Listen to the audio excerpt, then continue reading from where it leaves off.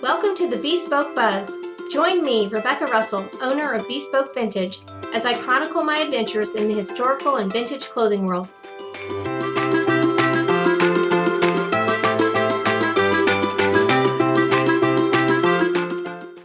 Well, hello everyone. I'm so excited for today's podcast because I have my mom in the studio with me. Welcome, Mom. Well, thank you, daughter Becky. We are going to be talking about sewing across generations. This is a really special podcast for me because, well, obviously sewing is a big part of my life, but it's also something that has really been a traditional skill in my family that has been passed down from my grandmother to me and has really enabled me to be super connected to my grandmother and to my past really through a pretty traditional skill. And now I'm able to pass that down to my kids.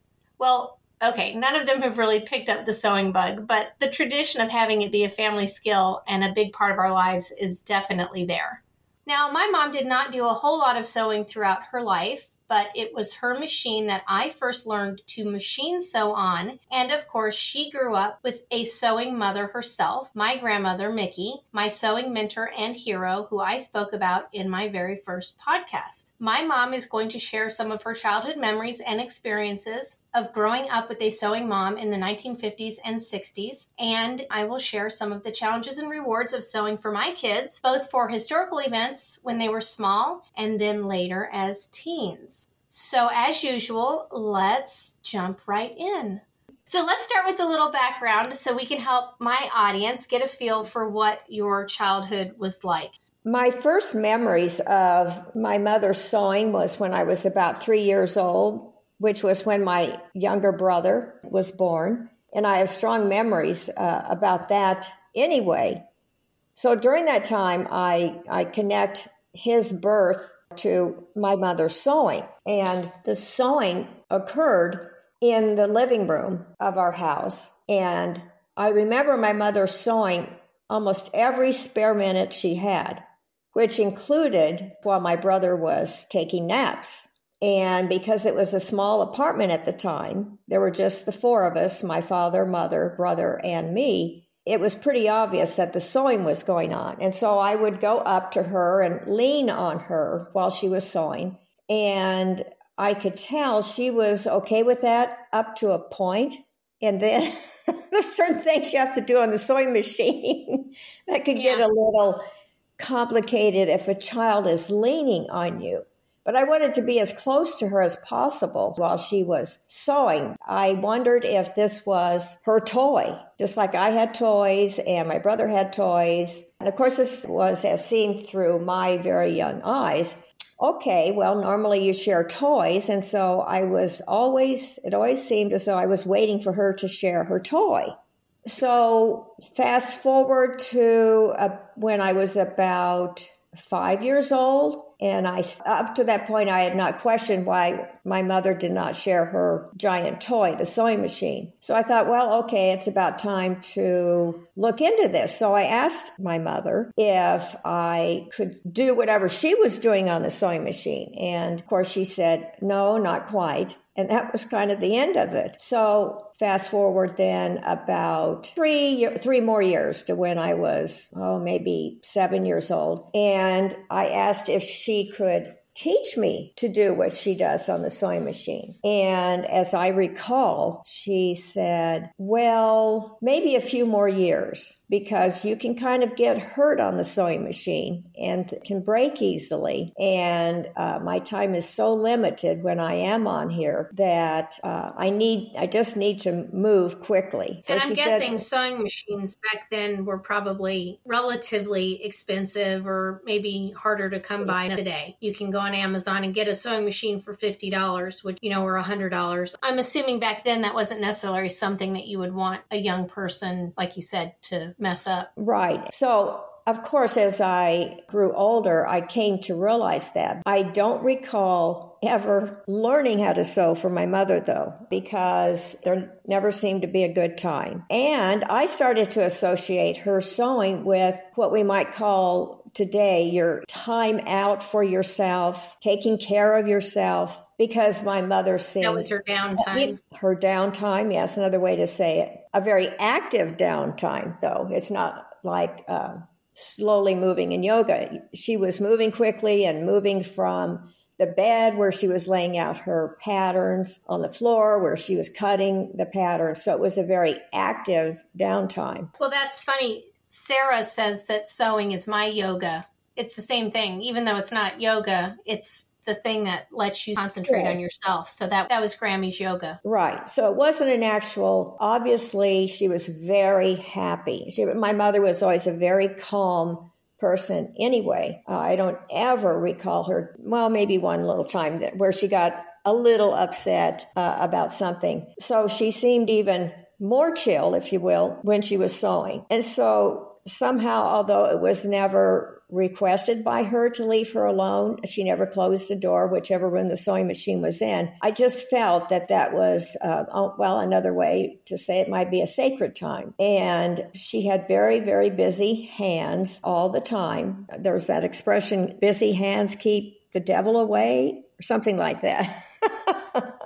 So she was always busy. So interestingly, even though she never asked us to stay out of the room, we just, at least I could sense that was the thing to do. What I discovered in asking her a zillion times who she was sewing for, what she was making, it almost always came out that she was sewing for me. And then I became more aware of that as the years went along, because then at first she wouldn't try on clothes before she did the final sewing. But then as I got older, she was always trying on the clothes that were going to be for me. So I came to greatly appreciate that this activity, this kind of mysterious activity on the sewing machine was centered on me. So I thought, wow, that's pretty special. But anybody who sews knows that sewing boys and men's clothes, I mean, maybe I'm just saying this from my perspective, but I'd say that most people would agree that men's clothing is a lot more frustrating or tricky than sewing for girls. So perspective. And again, you would have done that as a little kid. Exactly. So in my mind's eye, I thought, well, wow, I must really be special. Yeah.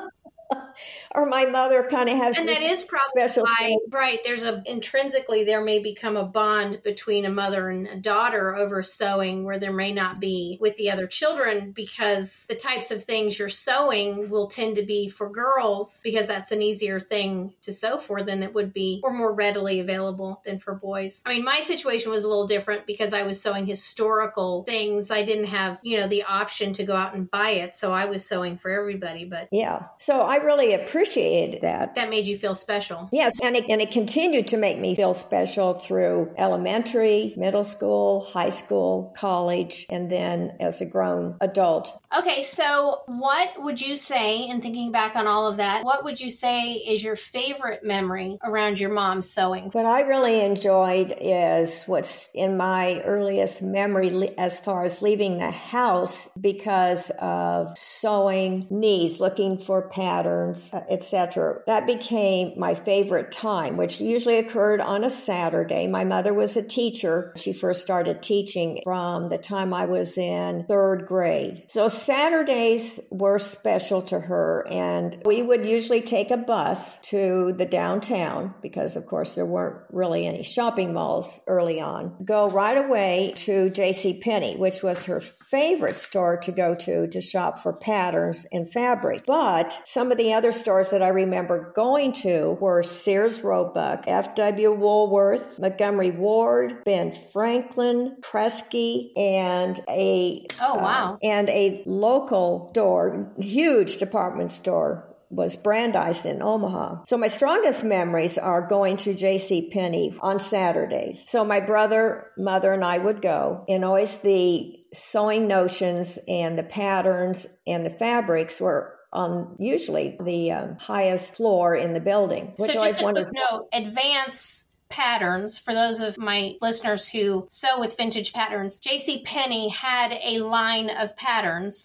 That's the advanced patterns that we see today in vintage patterns. That was JCPenney's brand of patterns. So you don't see those anymore because JCPenney doesn't make patterns anymore, but those are the vintage pattern that were produced by JCPenney. Well, that makes sense then. Why JCPenney.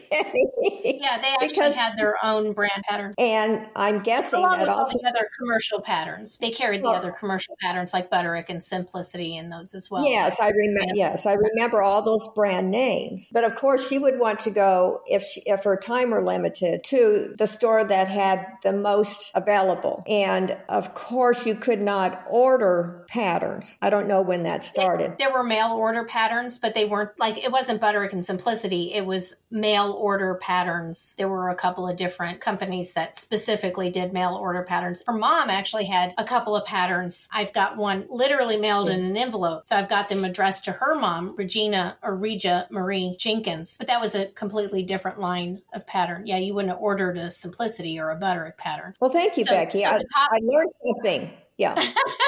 And to backtrack earlier than before I was born, I know from reading my mother's diaries after she passed that she had been sewing voraciously at least since the beginning of high school, also throughout her time in college. I mean, till she graduated from college and then after she got married. And I could tell in reading her diaries, her sewing time was her sacred time, was confirmed by the content of her diaries. So it always seemed like the top floor had furniture or the sewing department.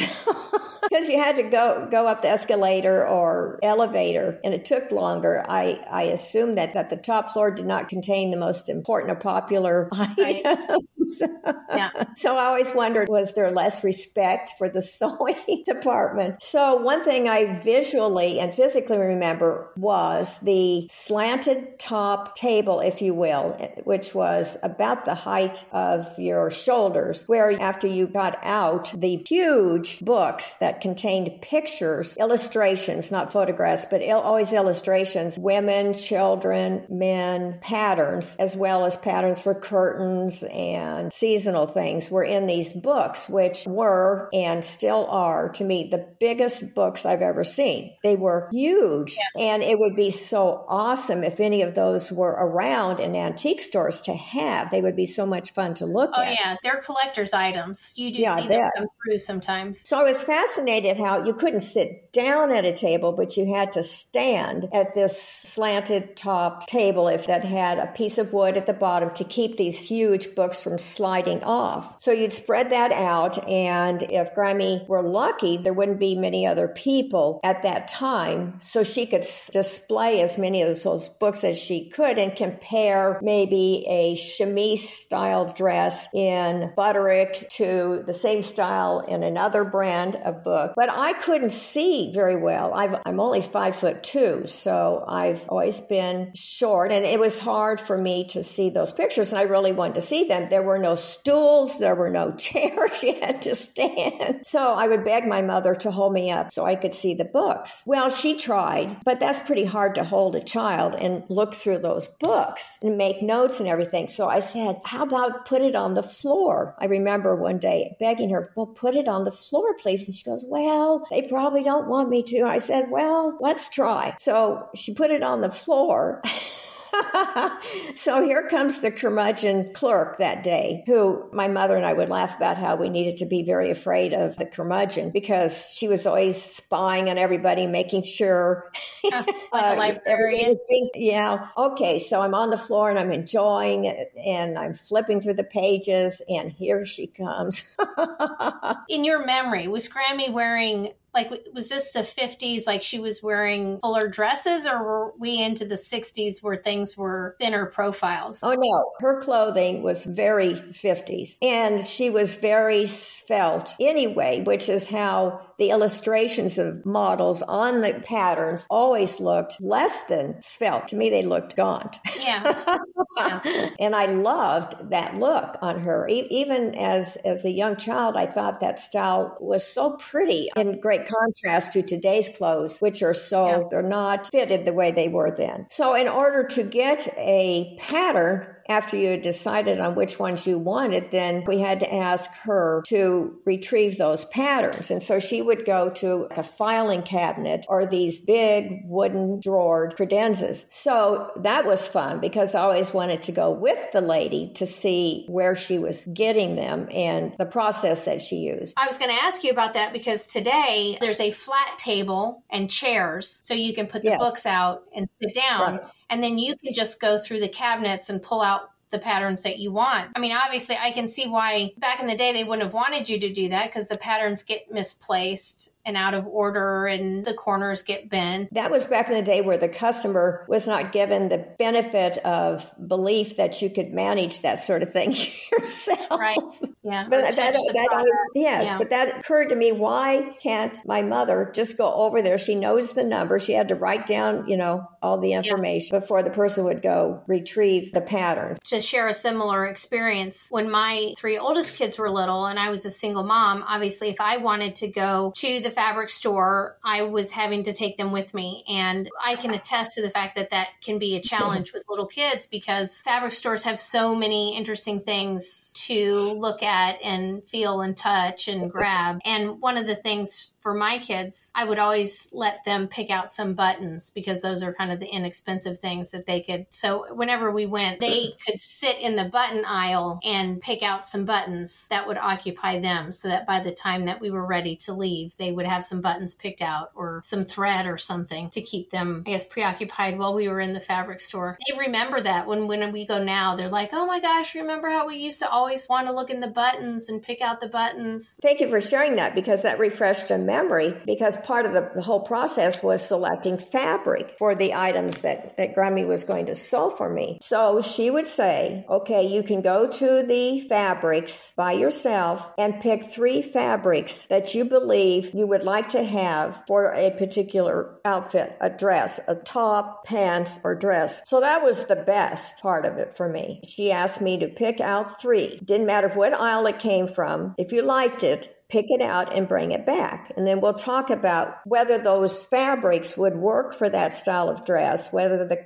color is one that's popular. She was very aware of what was fashionable. And even though you would never think of her as trying to be fashion forward or trying to look extremely stylish, there was an element of that in her, which resulted in my having very stylish clothes when I was growing they were up. Made from homemade. Yes. I remember you'd said that before too. So it was interesting how she would react to my 3 selections. For example, if I picked out an orange gingham because I liked the color or whatever, then she would talk to me about how perhaps that fabric might be better used for something else. So she was educating me in, it's not just you've got a fabric. Will it hold up in that style? So the chemise dress was one I most remember that she made a lot of that style for me. So she would explain if it were a light orange gingham checked fabric, that the pleats, if she made it so that there were pleats at the base of it, that it wouldn't withstand what you were trying to do with it. So I appreciated that, and that was always fun. That was very educational. Yeah. What I also wanted to say was when we lived in Sioux Falls, South Dakota, is when I started being aware of how I knew no one whose mother sewed clothes for them. And so when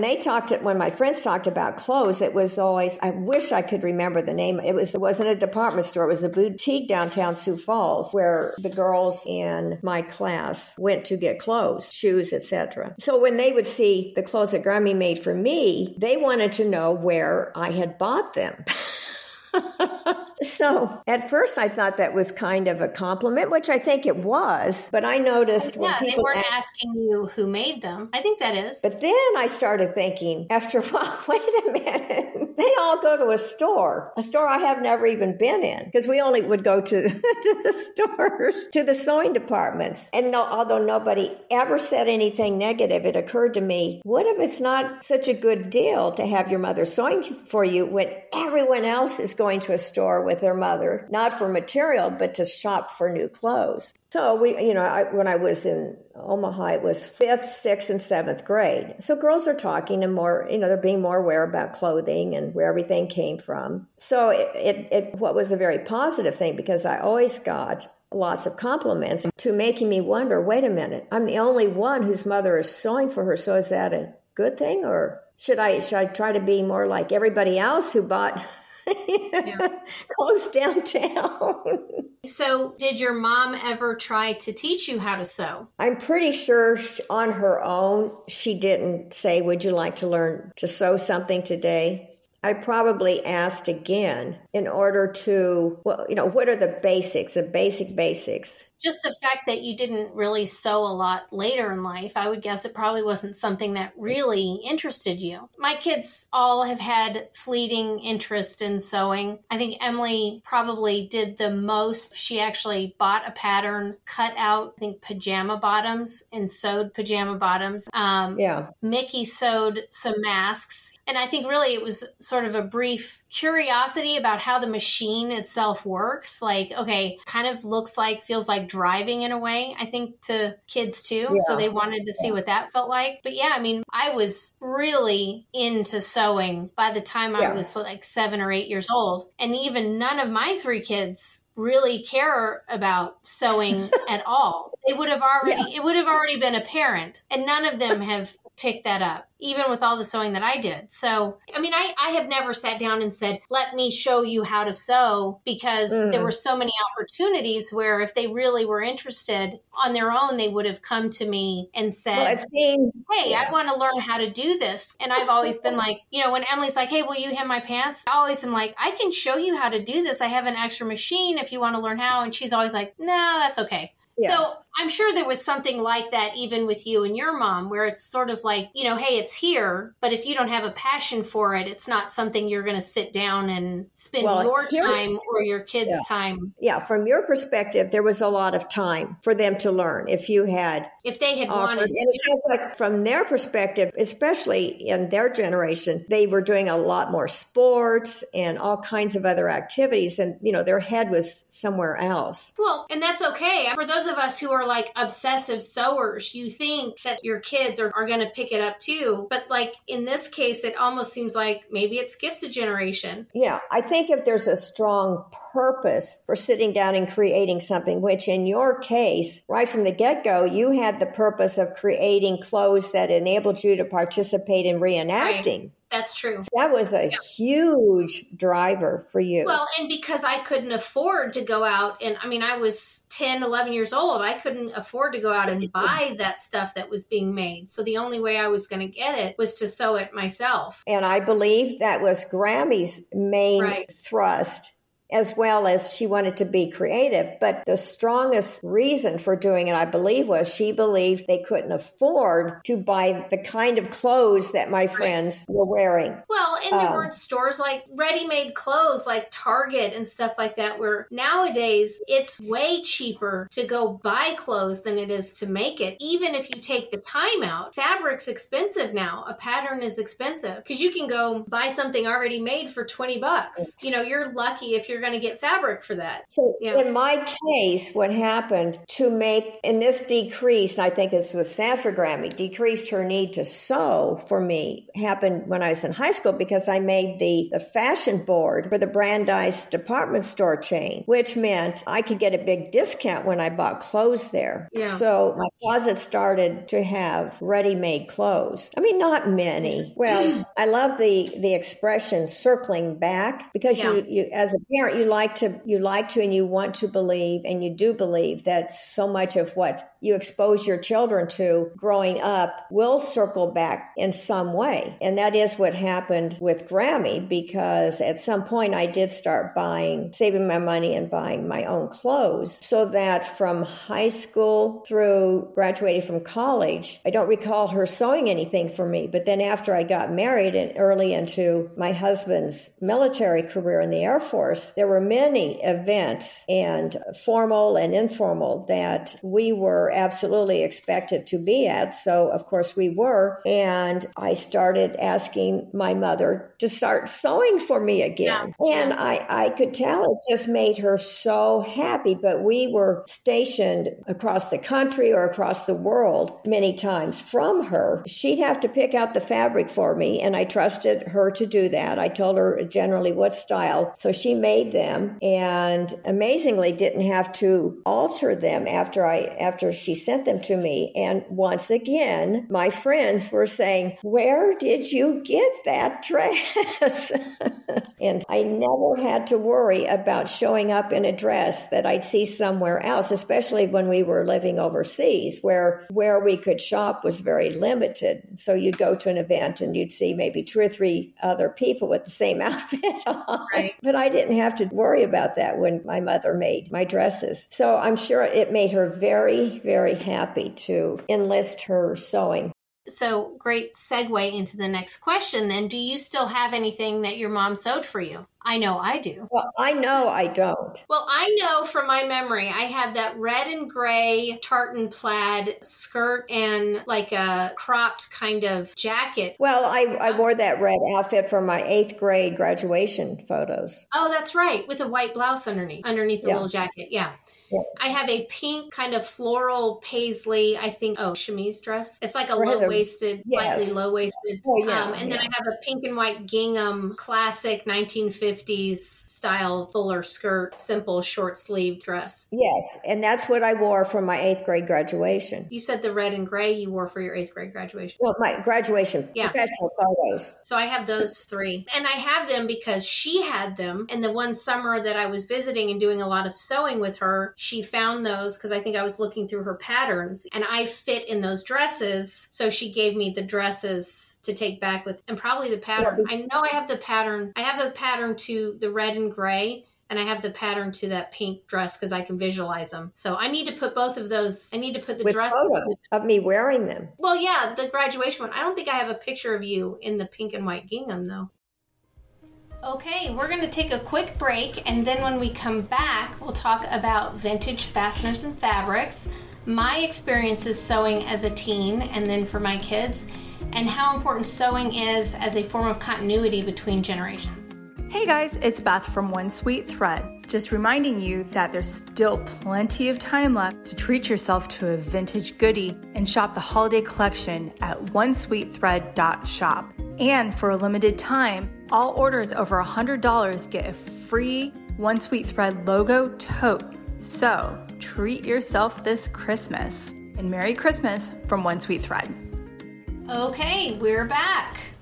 A lot of my listeners are vintage clothing enthusiasts, not just sewers. So can you share anything from your memories, like the types of fabric or the clothing or fasteners that really stick out to you as feeling vintage now? For example, something that you remember about the way a fastener was or type of fabric or how you wore the clothes that you just don't see anymore. Well, I remember Mom using many hooks, lots of hooks. Oh, yeah. Lots of elastic, lots of buttons, lots of rickrack.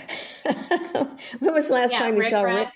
I know, and I love using rickrack. And every time I'm making something and I'm like, oh, should I add rickrack? Everyone's like, gross, do not use rickrack. I love it. And I do too. I think there's a time and place for it, and it will come back big time. And definitely when fabric was bought to make something for me, and also in the area where Grammy had her sewing machine and fabrics, there was a certain scent to brand new fabric. And I clearly remember that. I'm guessing that it was a finished product they put on at the time or lack of a finished product, because I know at a certain point it became, I think, a legal issue that fabrics had to have some kind of fire protection. And to me, the fabric back in the 50s and 60s usually had kind of a musty smell. But then by the time Mom produced something with the fabric, it didn't have that scent anymore. But she also very often would wash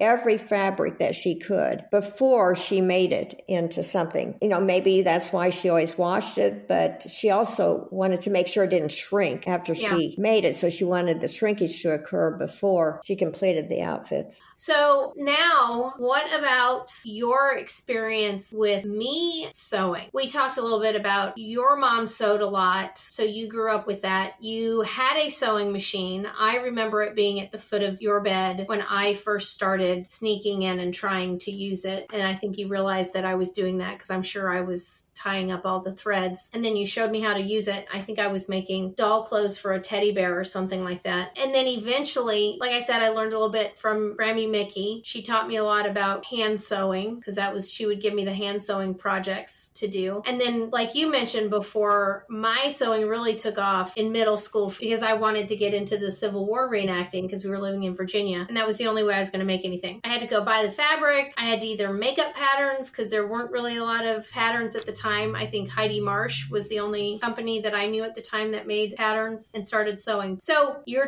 been telling us a little bit about what it was like being a kid growing up with someone who's sewing. Now, what about being a parent of a young person who is sewing? Right from the beginning, when Grammy spent time with you, I think it was the summer before 8th grade, teaching you whatever she taught you about sewing, I saw you take Grammy's skills and talent and creativity and take it to a higher level than even she did, but that it was such a special thing that you were doing. It was you were carrying on the legacy of sewing. The furthest back of which I know about was my mom's mother sewed, and I assume she taught my mom how to sew, or my mom just observed and taught herself. I don't know. So one of the things I remember about sewing is an obsessive activity. And especially when you're going to school during the day or doing anything else during the day, a lot of times you're having to do it in whatever free time that you have. And I just remember sewing until very late into the night. In Virginia, being downstairs in the basement, and then later in North Carolina, being up in my room. And I just remember a lot of times you coming down and being like, it's so late, you have to go to bed.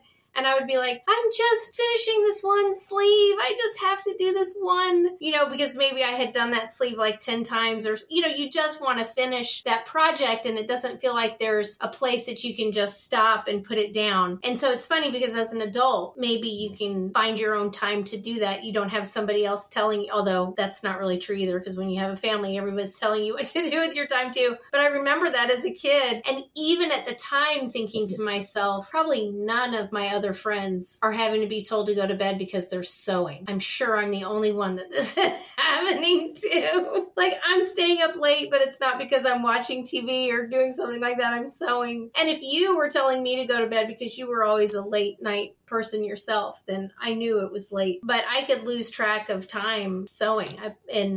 Even into my early adulthood, it could be 2 or 3 in the morning and I could still be trying to finish a project and working on something. So we were talking about my sewing as a middle schooler, getting into reenacting and stuff. And that was eventually what I think has continued to drive my sewing throughout my adulthood. Sewing for my kids, like baby vintage clothes for Mickey when we started reenacting again, because he wasn't even born when I started reenacting again. I just had Renton and Emily. Of course, Renton loved it. He loved dressing up and going to the events. Emily hated it. So, typical of their personalities, I think in general, Emily did not want all those layers on and constriction. But my sewing room in Virginia was down in the basement, and they loved being down in the basement with me when I was sewing. And again, when you were talking about sewing with your mom and leaning on her when she was sewing, that was kind of the memories of my kids being down there wanting to sew with me. And a lot of times, again, I would have a big bowl of buttons that I would give them to play with because you want them there because you don't want them wandering off. But in sewing, there's so many things that they can get into, scissors and thread, and they always love getting in the thread. Levi loves to get in my thread now, but at one point, I think they had completely wrapped up one of their dolls. They'd emptied an entire spool of thread by wrapping a bunny rabbit, like a spider wrapping up an insect. When I wasn't looking, when I was sewing, they had completely tied it up. It's that classic, the kids are sitting at your feet while you're sewing. I think that's a classic image. You have it with your mom. My kids have it with me. And then, of course, they got older. I didn't take them to the reenactments as much. And then they become middle schoolers and everything is what's popular for clothes. I was really surprised when I started sewing again vintage stuff and started going through patterns, and I would show the kids, what do you think about this pattern? What do you think about this pattern? And I remember being shocked when Emily and Renton both saw one of the patterns. It was a men's shirt pattern from the early 50s, and they both wanted a shirt made out of completely different fabric, but they each wanted to pick their own fabric and have a shirt made. And I remember being shocked because I was like, what? You actually want me to make you something now? Like in middle school? I mean, it was cool because it was sort of like it had come full circle. So, I now have made them a few things that they like to wear to school. Vintage stuff is so in now. So remaking stuff with a kind of vintage feel. The kids his age and Emily's age love to thrift. So they like to just go to the thrift store. You could buy things for $5 or like $1 a pound or something. It's fun for them to be able to pick out fabric and I can make something that either looks vintage or is totally modern fabric using a vintage patterns. That's been kind of cool to see that happen. And still none of them want to sew. I now can pay Emily to cut out my patterns because I hate cutting patterns. I pay her $5 a pattern to cut out the reproduction patterns I get that are on the heavy white paper. Oh, that's a great idea.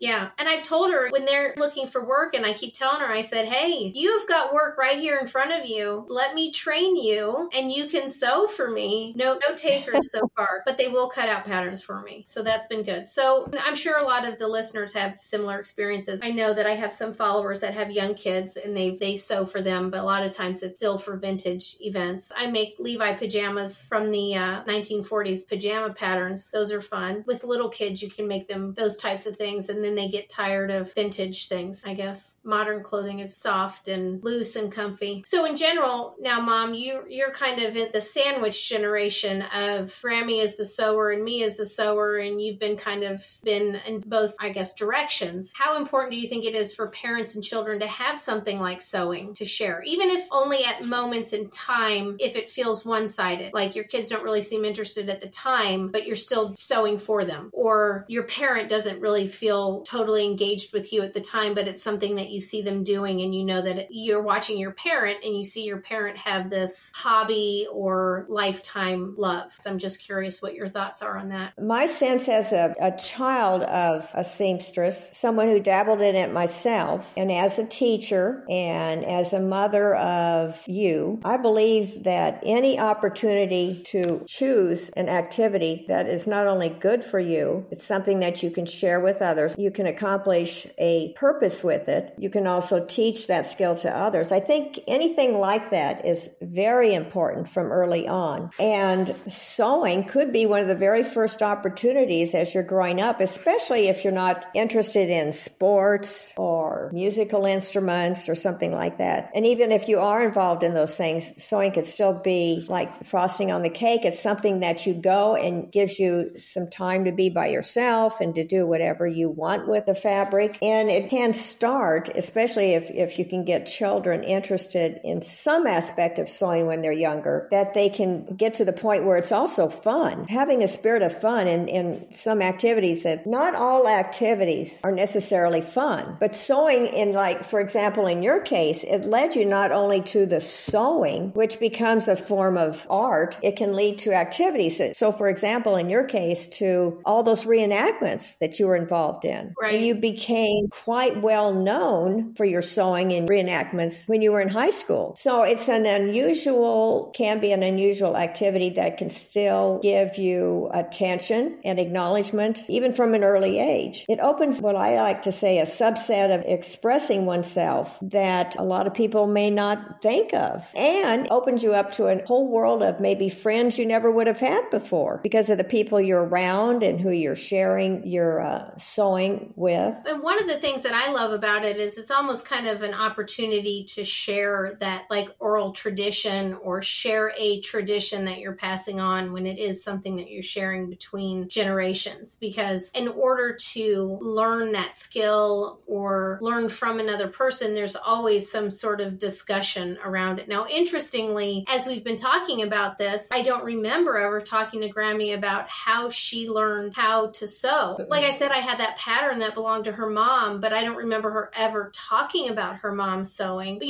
she talked about she and her cousins sew, like that they would sew matching dresses and, all of that kind of stuff that they would sew. So, maybe that was where her memories were. But regardless, it provides that opportunity to have the talking time. Your mom would talk to you about why this color or why this fabric pattern, or there were discussions around it. It's not a passive activity where you don't talk. Sewing actually requires some discussion about why are we picking out this pattern and why this fabric, and okay, we're just sitting around cutting. Let's talk about it, and here's how you do this. And so, there's all these opportunities I've seen that come up through it. That's not just spending time in the same room. There's a closeness, and you're sharing skills. You're passing down through time, through generations. When I sew, I talk about Grammy, so that opportunity to share that with my kids too. So that's one of the things that I think is just really neat about a skill that really was dying off and seems like it's sort of peaked back up a little bit from COVID, or because vintage clothing is popular again, sewing becomes popular again. It kind of pops back up. You talked about fabric being in department stores. When I first started sewing, there were 2 fabric stores in the mall, one on one end of the mall and one on the other end of the mall. And now there are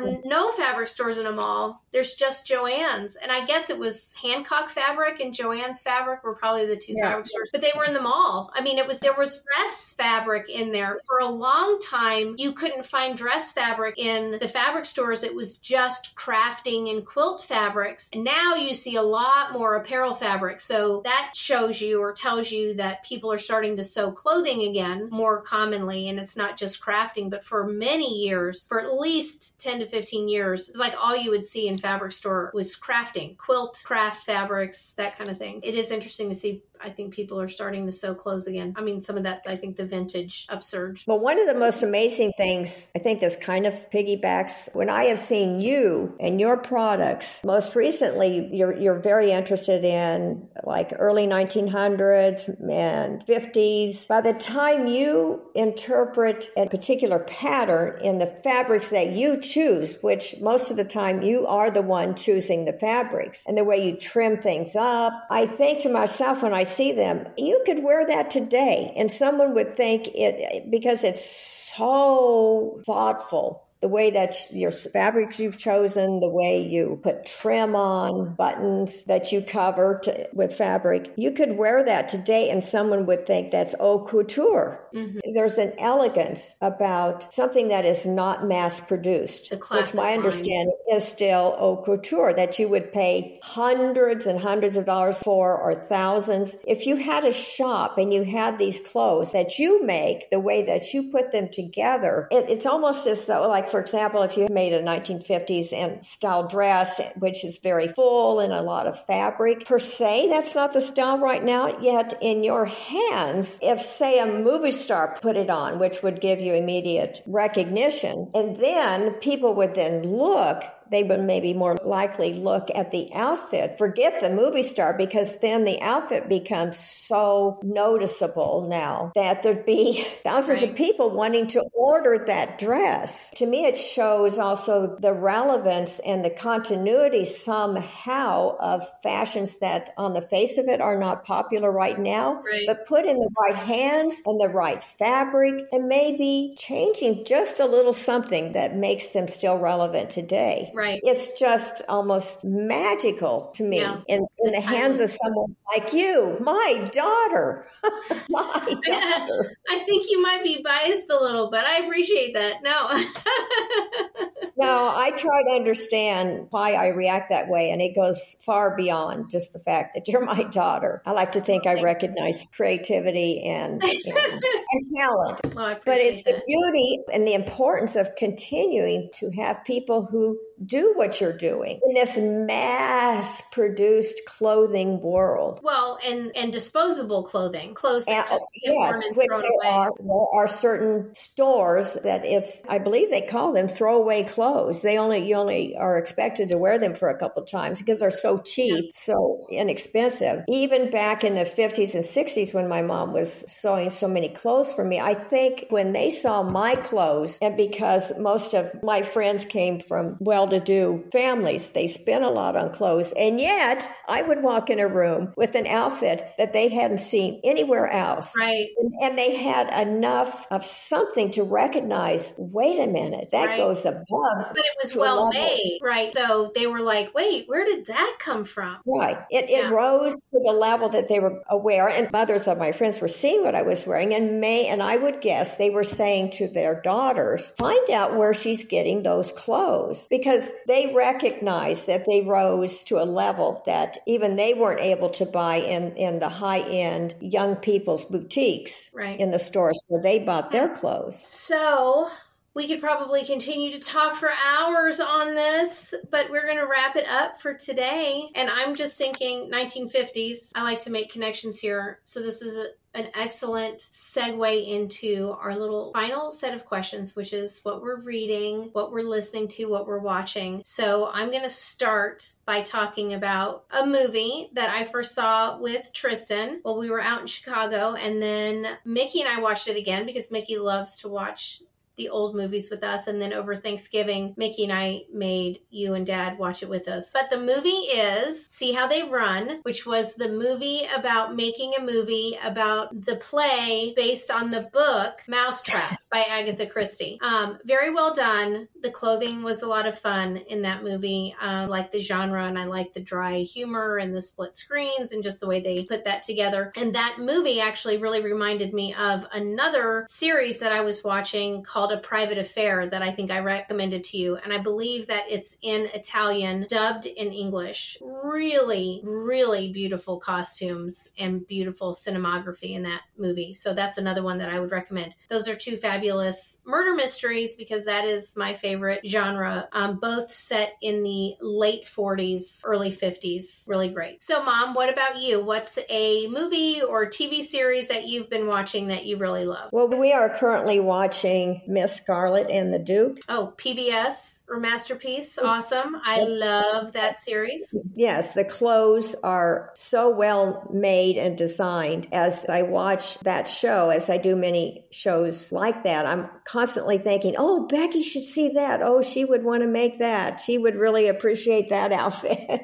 And a female protagonist, murder mystery. There's a theme here. We definitely like those. Yeah. And on my last podcast, Beth and I were talking about what an awesome job PBS always does in their historical series with clothing. All Creatures Great and Small, Poirot, Miss Marple series. I mean, anything they do with a historical aspect to it. The costuming from top to bottom, everything is always just looks amazing. So books, I know I had started reading that book you gave me, and now I don't remember the title of it. A mystery book novel. I know, I don't remember it, so I don't even know why I'm mentioning it. But Mom, are you reading anything interesting? Well, right now I'm reading a book called Life Force by Tony Robbins. Oh, okay. Just filled with lots of scientific and health-related information and suggestions for anybody at any age. So that's what I'm reading now. And recommend. Highly recommend. Good for Christmas gifting? Yes. And I think it came out this year, so it's a recent book. Well, Mother, I appreciate you coming onto my podcast today and helping me talk about sewing, I guess maybe sewing across the ages. It's been interesting hearing your stories about Grammy Mickey because I don't think I knew all of that, and I can see you as a little kid now going with Grammy Mickey and looking at all those patterns. So that was fun for me to be able to share that as well. And again, I think a lot of it is anybody who sews and has kids will relate to a lot of those stories and,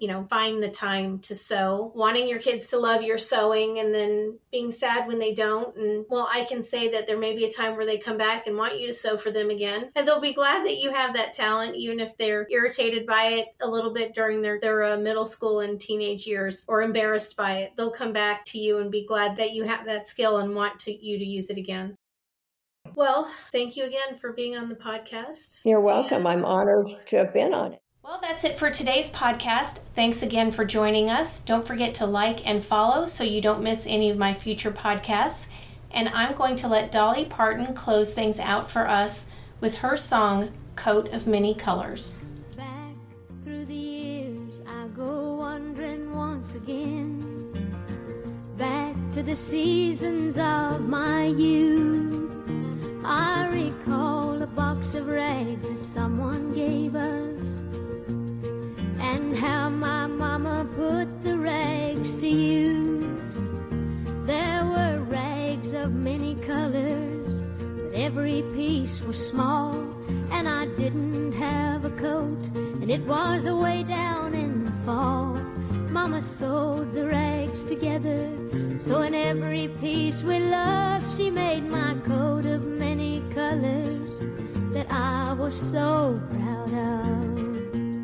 As she sewed, she told a story from the Bible she had read about a coat of many colors Joseph wore, and then she said, perhaps this coat will bring you good luck and happiness. And I just couldn't wait to wear it, and Mama blessed it with a kiss.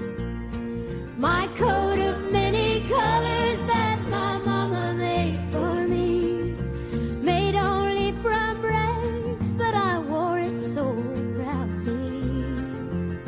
Although we had no money, I was rich as I could be in my coat of many colors my mama made for me. If you would like to write to me about today's podcast or anything else, please do. I love to get listener mail at bespokevintage@gmail.com. That's B like the little honeybee, spokevintage@gmail.com. You can also visit me on the web at www.bespokevintage.com, where you will find pictures of past makes, details on all my services, including commissioning custom makes, my vintage pattern lookbook with literally hundreds of vintage patterns, and of course you can find me on all the socials at Bespoke Vintage. If you'd like to become a patron, please check it out at patreon.com/bespokevintage. See you next time on the Bespoke Buzz.